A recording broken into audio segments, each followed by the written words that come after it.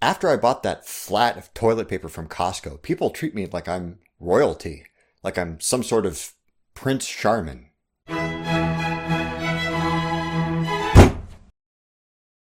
COVID-19 has done and is doing some heinous stuff. Many healthcare systems are approaching capacity, risking the lives of anyone who might need to go on a ventilator to keep breathing. In an effort to limit the spread and severity of the disease, governments are enforcing quarantine and isolation measures, causing widespread disruption of numerous public services, companies, and the world economy, which hopefully keeps hundreds of thousands of people from dying. I was initially skeptical about how bad it was going to get, but it's bad, and it's probably going to get worse. Of course, in the midst of all this, a lot of people have gone full-out prepper in ways that don't really make sense. Some folks are stealing huge boxes of surgical masks from hospitals to keep from getting sick, despite the fact that masks are really only effective at preventing the spread of COVID-19 to others, and doctors kind of need them to keep doctoring. People are buying enough toilet paper to last them until the sun burns out, essentially turning their closets into warehouses for the stuff, while leaving stores totally empty for those who might have actually needed some. The list of things that have been cleared out in this fashion by zealous hoarders also includes pasta, thermometers, and, because of course they are, firearms and ammunition. On the flip side, there are those who are obviously in denial about the state of affairs, which, until recently, included your pathologically optimistic host. In the midst of executive orders banning travel and shelter-in-place decrees from regional governments, tons of people are showing up to large gatherings, restaurants, trade shows, and concerts, vastly accelerating the spread of the disease and thumbing their collective noses at the concerns of epidemiologists, who are tearing their hair out in frustration and screaming, "You had one job!" The divergence of these responses to the threat and reality of COVID-19 echoes several other disasters. According to a 1993 study by Gary McClellan and colleagues, rare but devastating scenarios tend to polarize people into two general groups. Those who focus on the high-risk part of the equation, who might spend significant quantities of time and money to be ever more ready for disasters that never actually happen, and people who focus on the low probability part, who may refuse to take even the most trivial measures to hedge against such events because they're just certain they won't suffer any substantial consequences. It's pretty clear that both extremes are irrational. It's foolish to go to spring break in the middle of a pandemic, as it is to blow your entire savings on a bunker in the woods just in case. But finding a rational middle ground is harder than you might expect.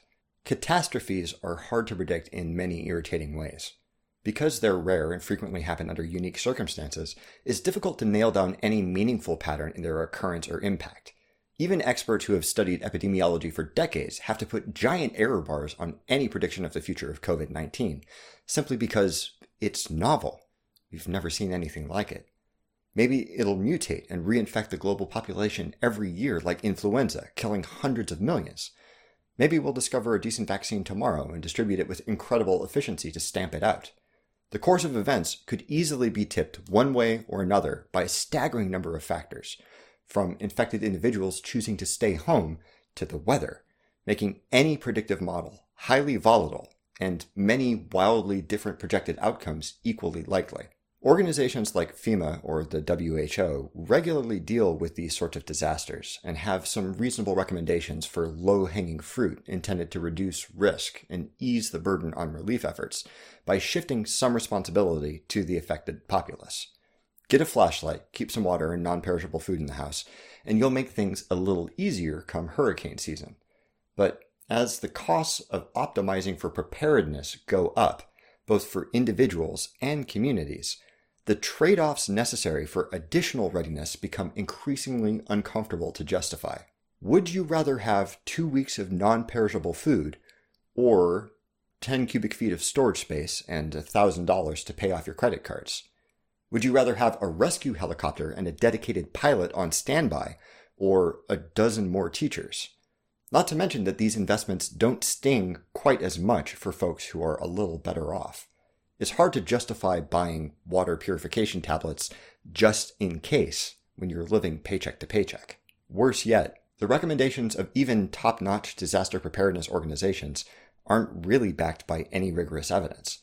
It's a reasonable notion that a community that's equipped with these supplies might exhibit particular resilience against catastrophe, but we've never really seen that idea work per se, partially due to the very small number of people who actually make and maintain emergency kits, and partially due to the idiosyncrasies of each crisis limiting the effectiveness of such kits.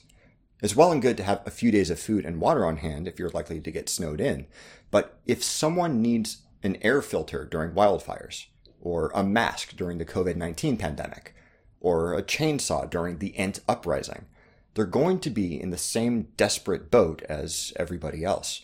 Short of a Batman-style utility belt of highly specific emergency apparatus, complete with bat shark repellent, it's hard to fault folks for not buying that investing in a go bag is going to do them any good. So, how can we tell how much we ought to invest in disaster preparedness? How do we know when those trade-offs aren't really worth it anymore? I guess what I'm asking is, how prepared is prepared in... No! Would you look at that? Yes, unlike last episode, I was actually able to run down a paper asking the relevant question this time, and in a way that's worth applauding. Many publications in the area of disaster preparedness are content with making vague claims about how being properly prepared for disasters is very important and saves lives, trying their best to sell policymakers on the value of such efforts. But Young and friends take a bolder stance, doing some simple analysis to verify the intuitive conclusion that I gestured at, that it's simply not economically justifiable to build disaster response infrastructure that will always be ready for anything.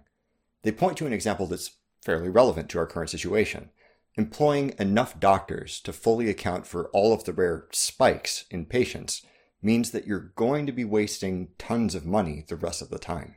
With that out of the way, they attempt to find some sort of framework for asking the right question about how far we should go in preparing for the worst, which nets an interesting approach. Rather than asking how many rolls of toilet paper or how many helicopters you need to avoid any possible shortfall, an impossible question to answer, they ask how frequently an emergency system has to fail due to unforeseen circumstances before the cost of human lives exceeds the cost of maintaining the service. That might sound brutally Machiavellian, but remember that dollars spent on shoring up against potential disaster are dollars not spent on public health programs or other immediate life-saving measures. This isn't asking us to abandon people to die. It's asking when spending money on disaster prepping is killing more people than it's saving. Using a range of estimates for the economic cost of a person's death, the authors find that a decent target for the frequency of events exceeding the normal scope of a hospital's operation should be around once a decade. That hospitals should only fail to operate in their standard capacity about once every 10 years. That's an achievable and readily defined goal. If you just look at the peak numbers and frequencies for various types of disasters, you can easily figure out where to set a threshold value for number of doctors on staff, number of beds, stock of antibiotics, and so on, such that only a once-in-a-decade catastrophe will overwhelm the hospital's capacity. Note that this avoids the usual issues of predicting what the specific nature and severity of a novel disaster scenario might be. It doesn't matter if the hospital doesn't have enough beds, or gets cut off from the main road, or gets buried in volcanic ash, or whatever. The only thing we're shooting for is that that sort of thing only leaves them unable to care for all their patients effectively once in 10 years. Similar models can be built for different sorts of emergency services, like police departments or fire departments, using different estimations for the cost of a failure and how often those failures can be tolerated before you're losing ground against prep work. They also advance an idea of portfolio management as a way of hedging against limitations in preparation. If a sudden spike in patients can be partially or fully offloaded to other hospitals with some room, you can reduce the risk of an event leaving people without treatment. Normally, hospitals compete with each other for patients, but there's a well-established procedure in disaster scenarios for cascading overflow called medical surge, where the hospitals nearest the disaster offload all their patients who can travel to nearby hospitals, who also offload all their mobile patients. During 9/11, that medical surge procedure worked exactly as intended in the New York City area, with the cascade reaching hospitals up to 50 miles away, conjuring additional capacity where there was none before.